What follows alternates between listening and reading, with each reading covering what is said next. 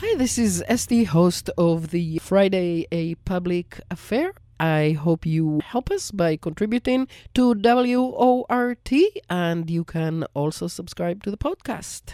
Bye. 6'6" above sea level. I grab the mic because I like to take you to another mental level. Low power frequency radio modulation. The big sound from underground. No change without struggle. No one in power ain't giving up nothing. No change without struggle. No one in power.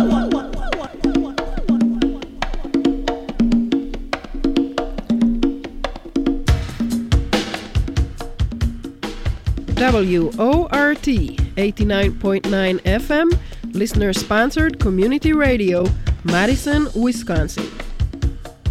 And hello, welcome to A Public Affair. I am Esty Dinur. My guest today is David Swanson. He is an author, activist, journalist, and radio host. He's executive director of World Beyond War and campaign coordinator for Roots Action. His books include War is a Lie. He blogs at davidswanson.org and warisacrime.org. He hosts Talk World Radio. He is a Nobel Peace Prize nominee and a U.S. Peace Prize recipient. And hello, David. Thank you so much for joining us today. Hi, Esty and Summer and Jade. Thanks for having me. And thank you for acknowledging everybody.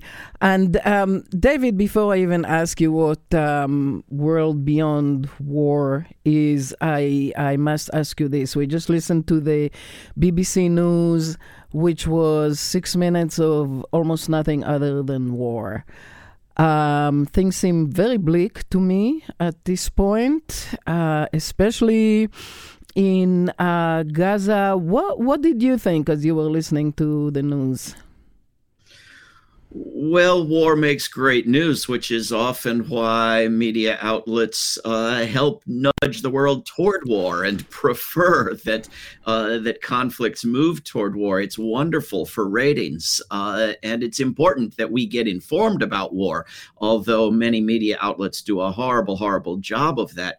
But it is important to remember that while people say there's always a war someplace, there's also always millions of places without a war. And the most war-mongering nations in the world, including this one that we live in, almost everybody does everything they can to avoid war. And the people who take part in it, even pushing buttons thousands of miles away from the danger, suffer horribly from it. The war is not something we need. No hospital on earth has ever recorded a case of suffering from war deprivation. Humans do just fine without it. It's our governments, it's our profiteers, it's the people who make money off wars and elections off wars that we have to deal with, and we'll be just fine without the entire institution of mass killing. Mm-hmm. Well, so right now we're seeing basically two major wars, I think. One is the one in Gaza that we heard so much about in the news. Israel has yet to agree to, we're not even talking about ceasefire, I suppose. We're talking about pause. No fuel will be allowed at all. Ambulances attacked. And then the other one is, of course, Ukraine.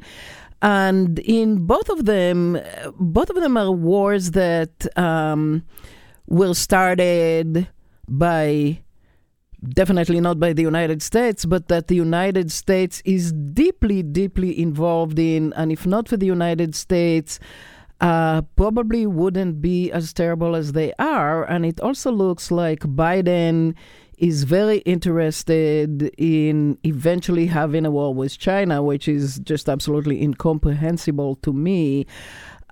So why is it that the United States is always so interested in war, that it finances wars all over the world, that it has bases all over the world, and it really doesn't matter if it's a Republican or a Democrat who's in the White House? What is it about the United States that it is so warlike?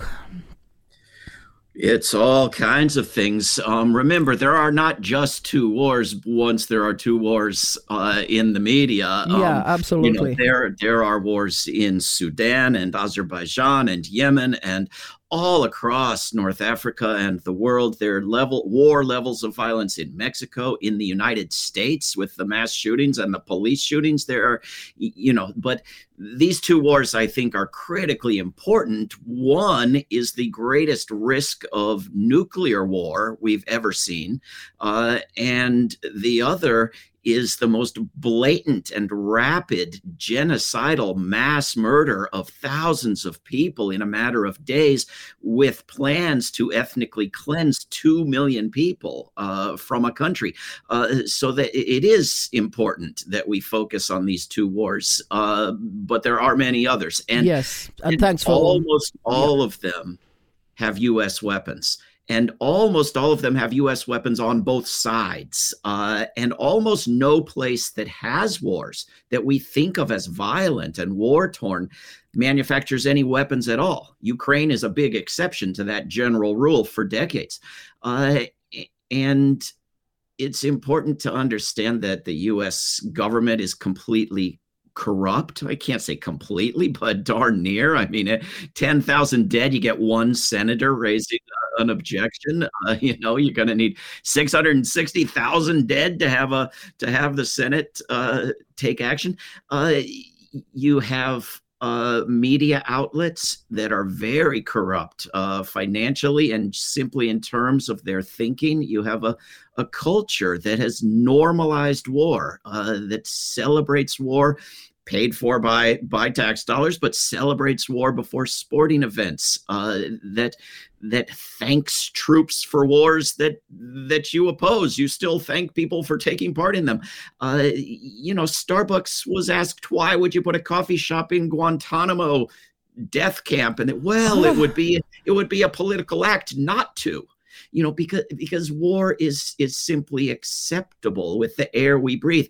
This is why President Biden wanted to fund 4 wars in one bill, because when you can find a Congress member willing to get the nerve and decency and courage to challenge the entire institution on one war, to say no to the revolving door and the media appearances and the bills getting votes on and the amendments getting included and everything that comes with following orders, to say no to all of that, the campaign contributions, as we call them, other countries call them bribes, to stand up to all of that on one war is extraordinary. But 4 wars on the same day, nobody's going to do it.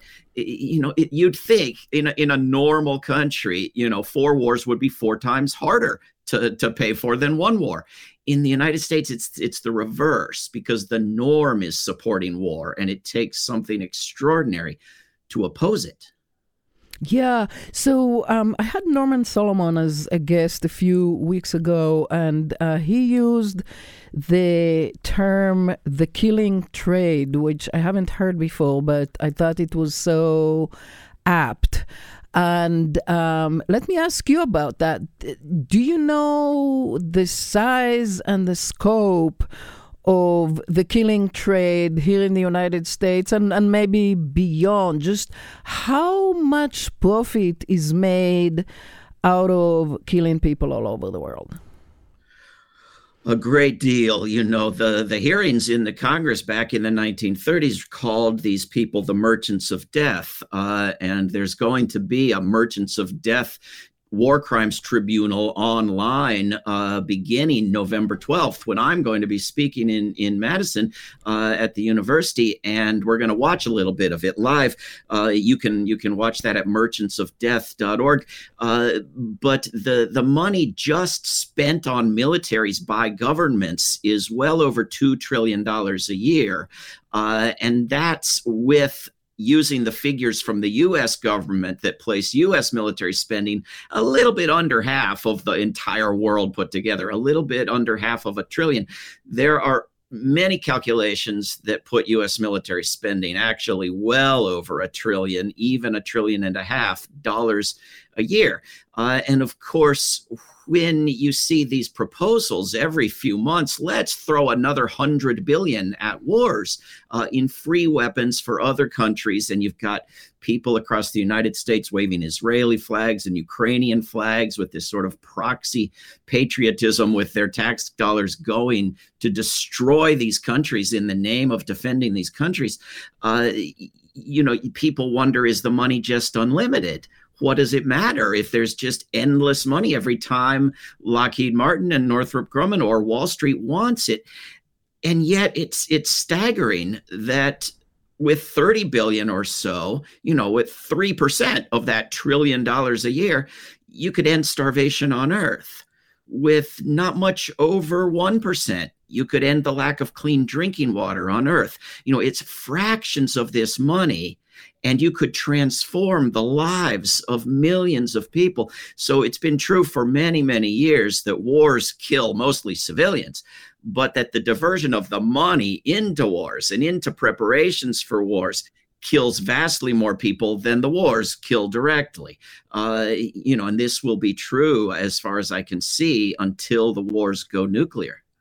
Yeah, and we'll get to that. But so 3% would solve global hunger, 1% would solve the water crisis, to the degree that, of course, we will talk hopefully also about climate change and how that relates to what we're talking about.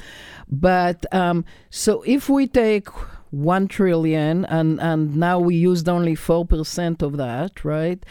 What else can we do with the money if we had a peaceful world? This is why I don't like it when people, right, left, or center politically, say, let's bring the money home. Let's spend it on ourselves, on this little 4% of humanity that matters. Let's stop aiding Ukraine and start aiding the United States. Well, first of all, it's destroying Ukraine. It's not aiding Ukraine.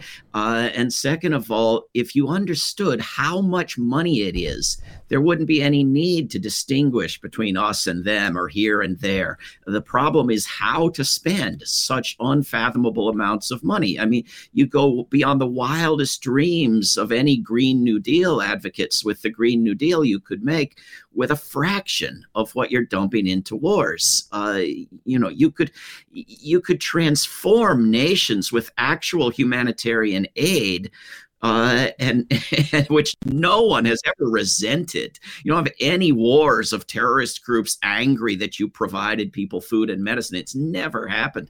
You would make the United States vastly safer with a global Marshall Plan, without the Marshall Plan strings attached. Just give people money for useful things, and you would be vastly better off, and the world would be vastly better off, and you'd be saving lives rather than taking them.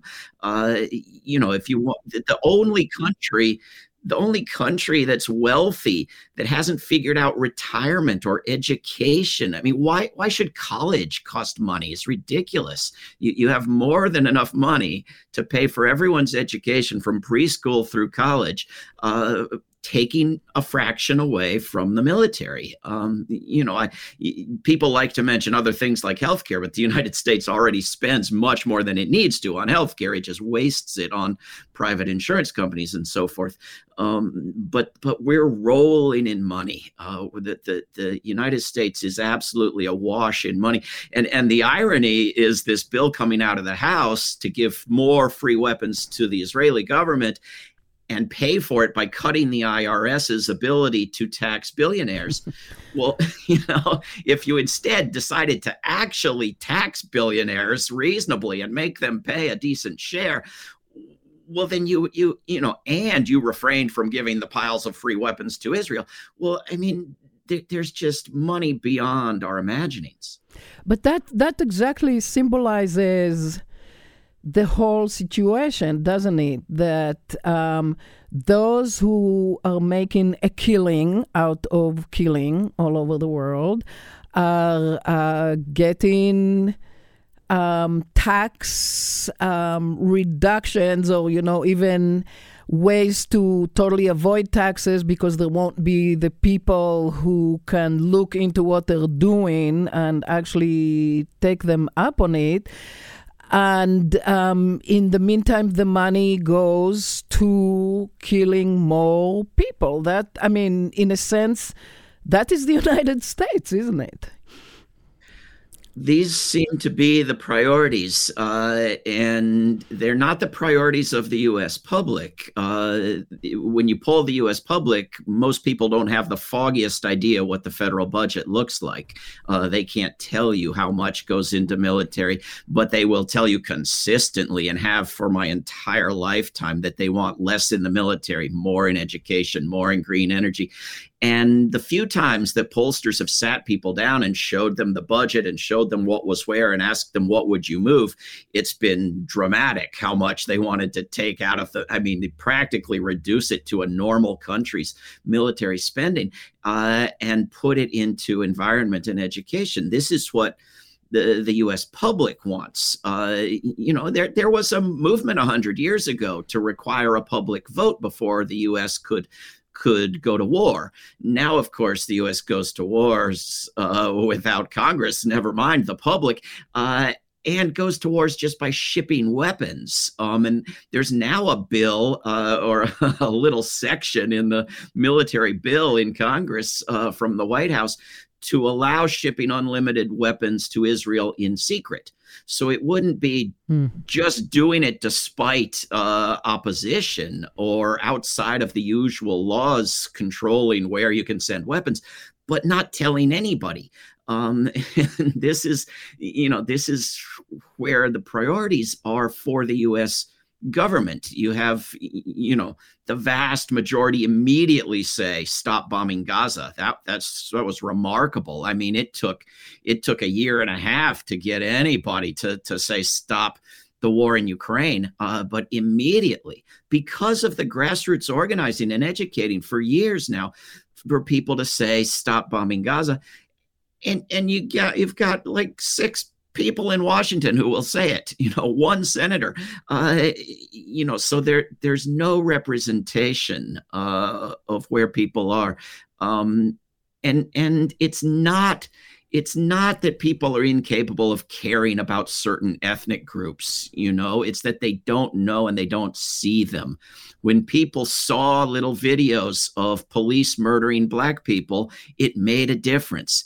If everybody in the country, instead of seeing the garbage that's on their televisions, saw what's in my little bubble I live in social media, all the endless videos and photos coming out of Gaza, it would end immediately, but that's not what they're seeing. So let me ask you about Gaza. I'm Israeli American. I've written 2 pieces in the past 10, 12 days. Speaking as an Israeli about the need to stop the carnage that is going on there, and both of them speak basically about peace. I'm not saying Israel is a horrible place. I'm not I'm not attacking anyone. I'm saying we need peace.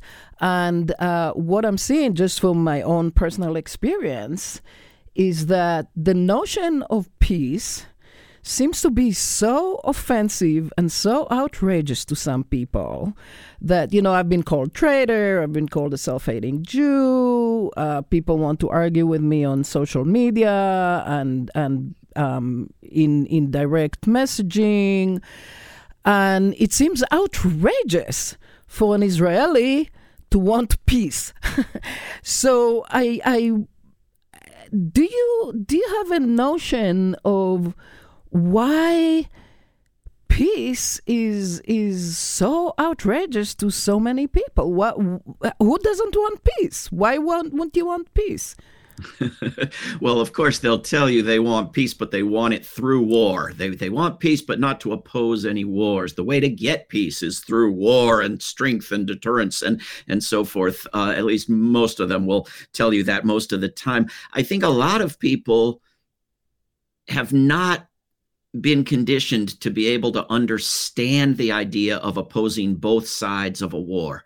And I mean, I have a friend in Kiev, in Ukraine, who's being prosecuted for supporting the Russian invasion. And the evidence is a statement in which he repeatedly, explicitly denounces the Russian invasion, but in which he also opposes Ukrainian war making. And if you cheer for one side, then when you hear anything against your side, it simply is equated to supporting the other side, because you've eliminated from your brain the idea of any third alternative. And so if I say, Hamas should not be murdering Israelis, as of course they should not, then some people will hear that as Israel should commit genocide in Gaza. And if I say Israel should stop committing genocide in Gaza, as of course it should, other people will hear that as Hamas should kill babies in Israel, because they don't understand that there's another alternative, that there's the alternative of the enemy not being Israel or Hamas, but war. The alternative of promoting nonviolence and the rule of law by all sides, the alternative of pointing to the successes of unarmed civilian resistance, of looking to the greater success of the largely nonviolent First Intifada compared with later intifadas. The idea that saying I oppose the murder of Israelis and I also want to stop the murder of people in Gaza isn't just a polite thing to say. It's actually what you should think and believe, because it's not right to murder people, no matter which side of which war. This is what we have to overcome. When they did away with dueling between individuals and decided it was barbaric and should be a thing of the past, they didn't say I'm against one side of every duel and we should keep defensive dueling and humanitarian rule of law-based dueling. And, they said the whole damn thing is barbaric. This is the case with war. Yeah. My guest is David Swanson. He's an author, activist, journalist, radio host, executive director of World Beyond War, and campaign coordinator for Roots Action. You are welcome to join us at 608-256-2001, extension 9. You can also join us on social media at War Talk on X or whatever it is, or a public affair on Facebook. So, David, you just talked about, I think the way I would like to translate it is the limitation of human imagination. It probably not even is a limitation of human imagination, but it's the way we have been conditioned and taught to think, and so the limitation of many people's ability to go beyond these things. So how do we help them understand that by saying that Israel should not sacrifice God knows how many babies and children and women and pregnant women and old people and disabled and for its, I don't know, I mean, I think I understand what's going on there, but that it should not happen, right? That what Hamas did should not have happened, that what's going on right now should not happen. How... so I talk with these people who attack me and, try to explain these things. They seem to be very stuck in that point of, like you said, I think, this dualistic thinking rather than what I'm trying to say, which is very simple, really. Peace is good. Peace is better than war. Let's stop the war and have peace, and everybody will live peacefully, and everybody will have a much better world, and Israel will be a lot safer if it allows the Palestinians to be safe. What makes people understand these things? Well, it's obviously not a human limitation, which would be a lovely excuse for people, because there are human societies that have never known war and been incapable of imagining the horror of war and been traumatized when exposed to Hollywood movie violence and so forth. And it's not a limitation on U.S. Or Western imagination, because there are thousands of people risking arrest to resist it. It's a limitation of certain people who have chosen not to think it through. And I think the article that you wrote, Esty, recently, saying, what if Russia were doing what Israel is doing, is the kind of tool that can get people to think, right? Because if you obey instructions, then you have to oppose Russia bombing people's houses, but cheer for Israel bombing people's houses, and then explain to yourself what the difference is. And if someone's willing to think a little bit, then that's going to cause them to think. If a mass shooter in a bowling alley in Maine said, "Oh, well, I'm defending myself from Hamas," would that then be okay with anybody? Of course not. Yeah. If the U.S. government caught that mass shooter in the act, not found his body days later, and said, "Sir, could you please stop shooting everyone? Here's some more bullets. Here's some more bullets. Here's some more bullets." Would that strike you as the best approach to getting him to cease shooting anyone, or would that seem nuts to you? Because this is the U.S. government relationship with Israel. We are emphatic that you should stop murdering people in the West Bank, for goodness sakes, and maybe murder people a little more slowly in Gaza. But here's more weapons, piles and piles of more weapons for free. Please use them. This is not sanity, right? And it can't make sense to anyone who stops and thinks about it a little bit. The weapons around the world are principally manufactured in the United States. The United States claims to want a more peaceful world, but it arms it to the teeth. You want to allow the people of Ukraine the agency to decide everything for themselves. Well, let them manufacture their own weapons. Let the world manufacture its own weapons, and we'll have a much more peaceful place. The U.S. says it's about the rule of law. What law is being upheld by these mass killings? The U.S. is the world's leading abstainer from and shredder of treaties it was previously party to. It is party to the fewest basic human rights treaties on earth, is the leading opponent of international bodies. The International Court of Justice, the International Criminal Court, punishes nations for supporting these things, is the top abuser of the veto at the UN. Who just voted against ending the blockade of Cuba? Two nations on earth, the United States and Israel. There is a rules-based order, but the United States is outside of it and could choose to join it. And I think the facts are very clear to, if anyone's willing to think them through. Ukraine and Russia both say, we're going to win total victory tomorrow. They've been saying this for a year and a half, and we cannot negotiate with a monster. The other side is a monster you can't talk to, right? While simultaneously successfully negotiating on prisoners of war, on returning children, on returning corpses, on safe passage for ships, et cetera. So these things don't make any sense. 2 days ago, the commander-in-chief in Ukraine said it's a hopeless stalemate. We're getting nowhere.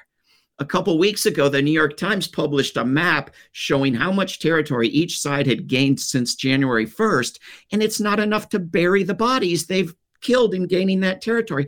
And yet I'm supposed to believe the people thousands of miles away from Ukraine who say, oh, we might have victory by next week. Just believe. I think a lot of this doesn't make any sense at all. Yeah. Well, I agree with you. So let's talk about some other aspects of wars that are maybe not as obvious as they're killing a lot of people. And I want to start with species extinction. And that's because, so I'm having a hard time sleeping nowadays, right? I toss and turn and turn and toss or whatever. And and thoughts come to me. And one of them that came to me is that in the north of Israel, there's this place called the Hula, where at this time of the year, hundreds of thousands or maybe millions of storks and cranes congregate on their way from Europe to Africa. I was there some years ago during this time, and it was an unbelievable scene, right? You see a huge sea of birds, and the noise is incredible, and it's so alive, and so it's such an amazing scene. And I was thinking, goodness, right now there is, some degree of fighting in the north right there. What is it doing to all these amazing birds? And, there's definitely people who care more about birds and animals than about people. And in this case, this contributes to species extinction, I believe. So let's talk about that. Well, there's no question that war making and war preparations and weapons testing are huge destroyers of the natural environment. Even just in terms of things like carbon emissions, militaries are a huge chunk of greenhouse gas emissions, several percent, something under 10%, but enough that the governments go to the trouble of excluding militaries from all the climate agreements on carbon emissions, as if the militaries have some other planet's atmosphere to be destroying, and everybody else destroying this one. And that's not counting the weapons manufacture and the weapons testing, or the repercussions of all the destruction, billions and billions of dollars of destruction, trillions of dollars of destruction from these wars. And when you use things like depleted uranium and white phosphorus and cluster bombs, and you leave them behind in places like Ukraine for generations to come, the disasters are mostly in the future. And places don't recover quickly. Places full of mines are still full of mines decades later. Birds don't go to Afghanistan. They stopped going early. All the migratory birds that went through Afghanistan, all the forests that were destroyed, that's not recovered. Bombs go off every year in Germany, great U.S. ally, loyal sidekick that the United States dropped in World War II. The ocean is full of ships, full of poisons, full of things like mustard gas from World War II. And everyone knows the poisons last longer than the ships. In the beautiful Italian harbor of Bari, Italy, everybody knows there's a U.S. ship full of chemical weapons sitting in the bottom of the ocean. And the nuclear weapons, of course, are the worst of it. The results of the testing, the results of the storage and the waste, and we have the opposite mentality of what's needed when you go to the holy propaganda site of Pearl Harbor, and they've left the ship that the Japanese sank, a few feet into this shallow harbor. They leave it leaking oil, and they admire the beautiful colors of the oil leaking into Pearl Harbor, and they pray to the sacred rainbow colors of the glorious justification for how many hundreds of wars now, instead of cleaning it up. And not unrelated, they've poisoned the drinking water of the people of the whole island with their fuel storage tanks. So, we need a complete revision of our priorities. Yeah. So war is bad for climate change. Just think about Israel has said that it has dropped 100,000 munitions just on Gaza City. So not on everything else, which I don't know what that means, but I know that there's endless toxic smoke over Gaza, which is in the air, so it doesn't stay in Gaza, right? It goes to Israel, it goes to Egypt, it goes all over. So obviously war is very bad for climate change, or it really expedites climate change. It's very bad for pollution. It's very bad for species extinction. So right there, you ask, where is the safety? Where is the security that war brings us? And then I would like to add, for people who consider themselves feminists, the forced prostitution and sexual abuse in and around bases. And like we said, the United States has the most bases in the world, and they're all over the world. And then other countries have bases too. So let's talk about that aspect also. Well, let's be clear in terms of foreign bases outside of the country that owns and operates them. The U.S. has almost all of them. There are a couple dozen bases that belong to a handful of other countries, most of them U.S. allies and weapons customers. But the United States has somewhere approaching 1,000, depending how you count them, bases in other people's countries. This is not a normal thing. This is a U.S. only thing. Some of these bases, the populations were driven out of their lands to make room in an era when conquest was supposed to have been abolished. I think we need to understand that this violence backfires, that not only is the pollution going to float over Israel, but the vengeance, the rockets are going to come to Israel, just as the idiots, I'm sorry, who fired the rockets at Israel had to have known that Israel was going to fire back 100-fold, just as Vladimir Putin had to know, standing up to NATO, supposedly his motivation was going to empower NATO beyond NATO's wildest dreams. Just as the U.S. has to know that bombing and occupying and stationing bases in all of these countries generates hatred and bitterness and violent blowback. Other countries don't have global terrorist groups resenting them and targeting them because they don't do what the United States does. And when you spend more on the military, you get more wars. And when you put these bases in areas of the world, you are more likely to have wars, not less likely.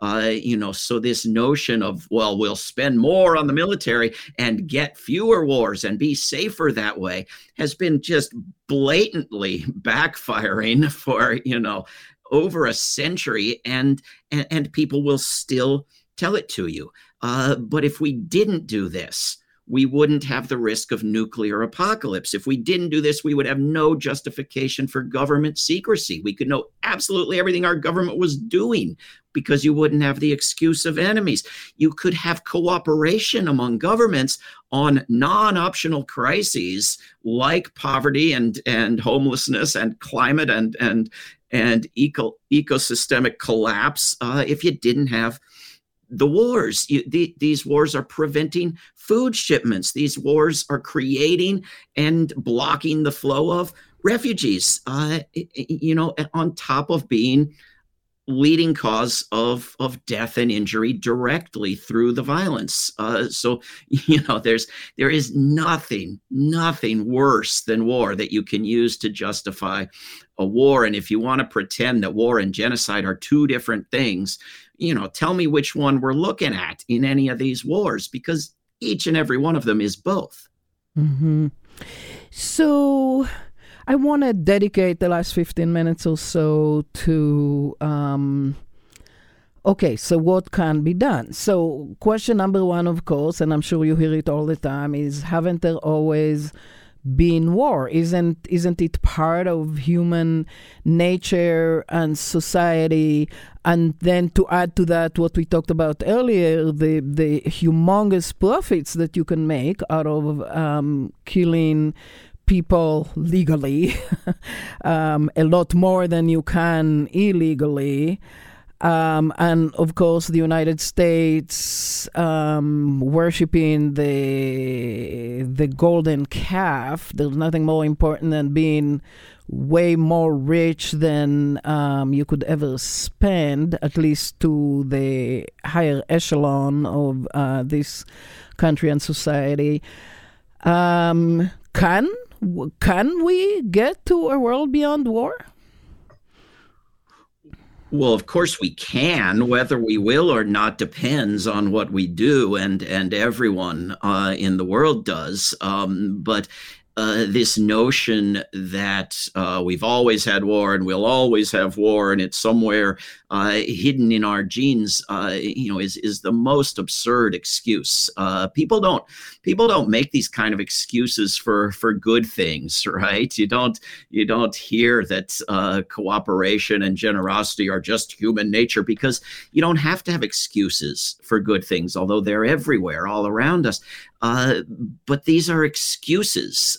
You wouldn't need billions of dollars in propaganda and advertising and recruiting and editing of Hollywood movies and manufacturing of video games if it was just going to happen on its own.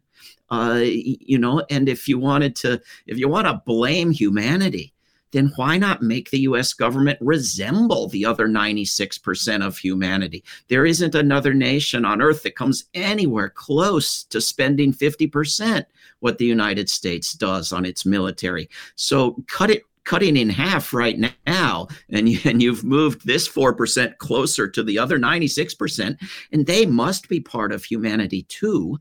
There is absolutely no reason that we can't have a reverse arms race, that we can't have treaties upheld and understood, and cooperation and disarmament. There's absolutely, why do they want to use this latest excuse to start a new war on Iran? Because every time they've tried to start a war on Iran, people have blocked it. The protest and resistance has been too great, and they haven't been able to start it.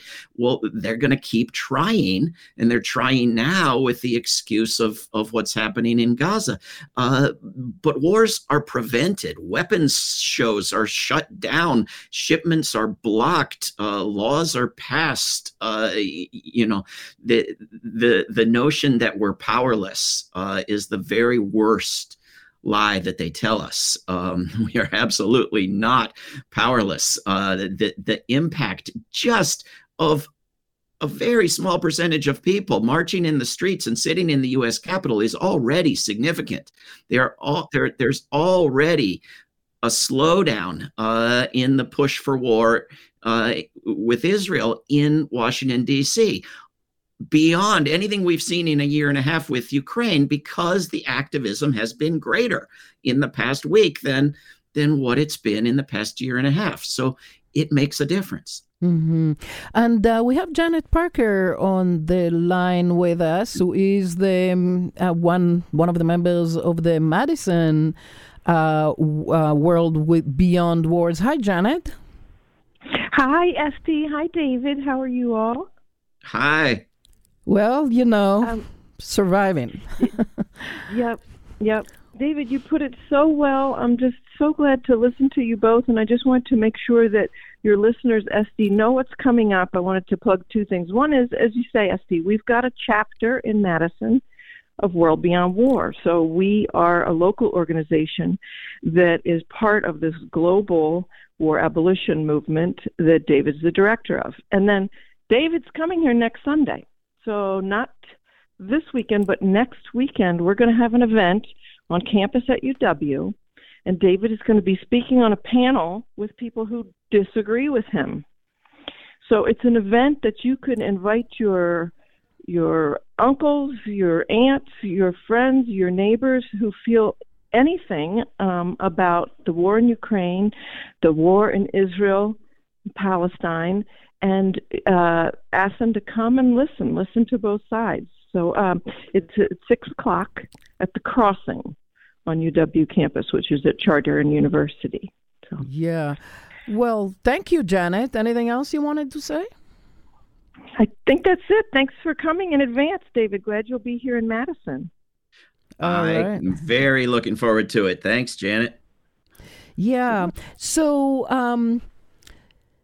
you said, of course, we can prevent war. Of course, we can live in a world beyond war. One thing you mentioned is that we could have a reverse arms race.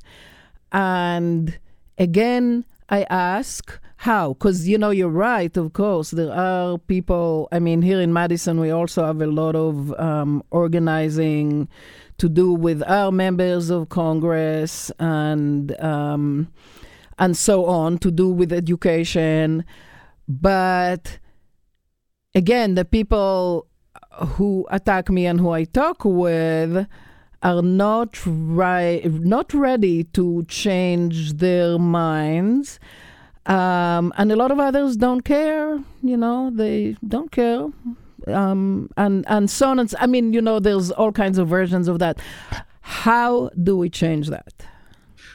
Well, assuming any of those people who completely disagree with you are still listening after an hour, those are the people we want to invite to engage with us, including at the event on November 12th at the University of Wisconsin.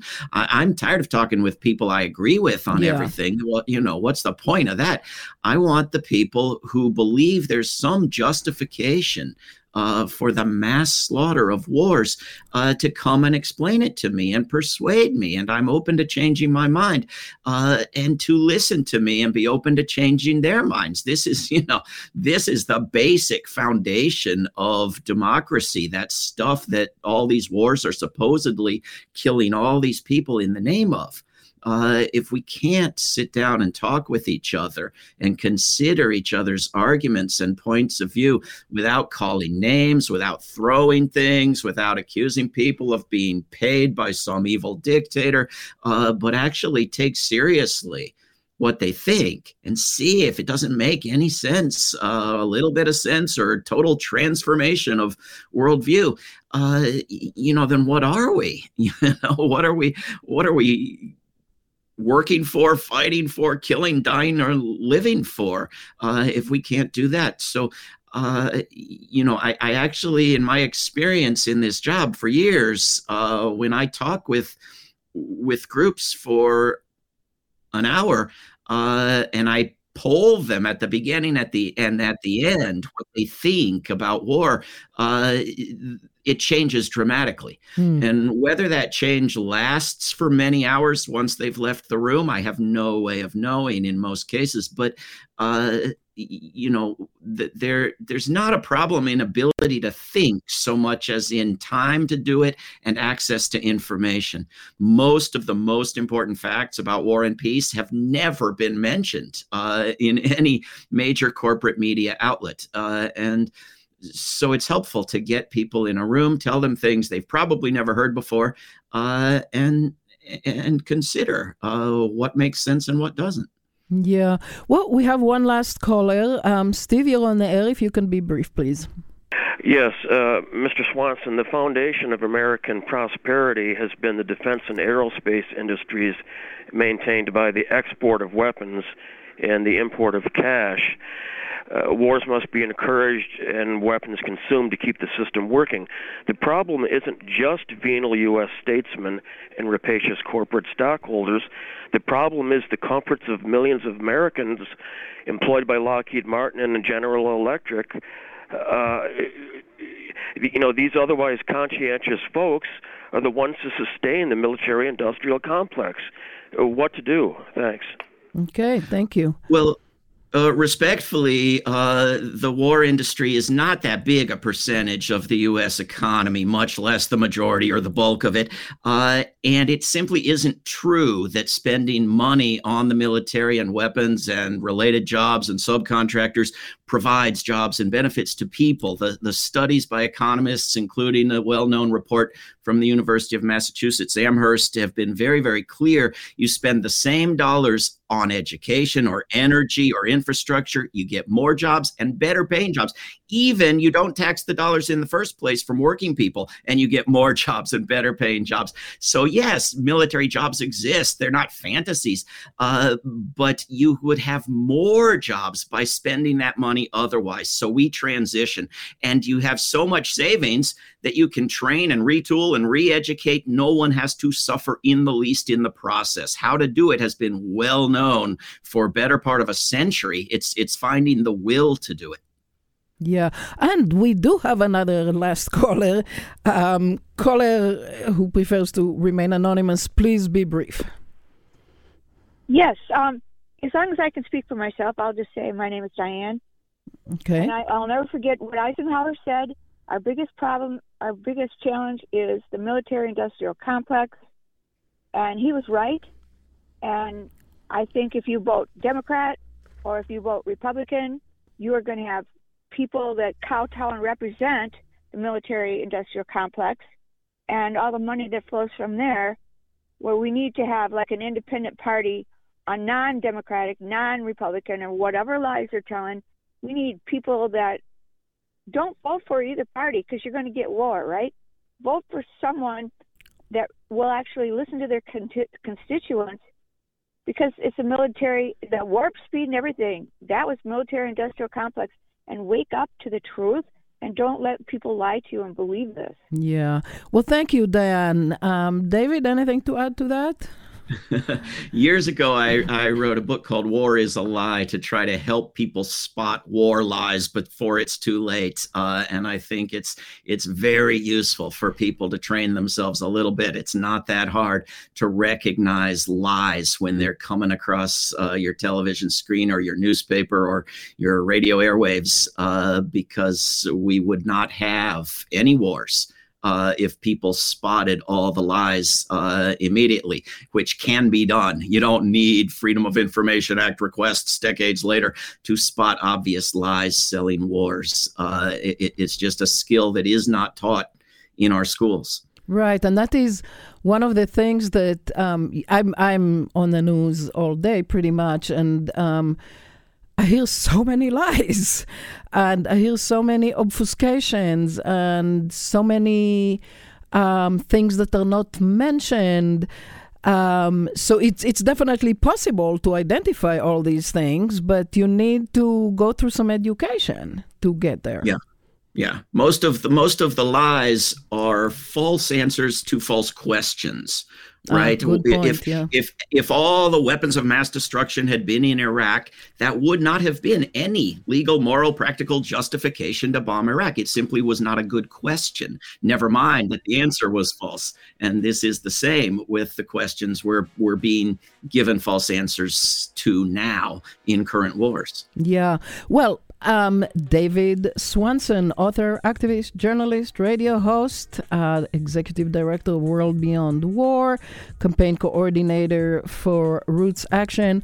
He will be here, as we already mentioned, November 12 at 6 p.m. at The Crossing, 1127 University Avenue, to talk about, well, what else? Wars, right? Ukraine among them. And you all are welcome to join. Thank you so much, David, for your work and for joining us today. And hope to see you when you're here.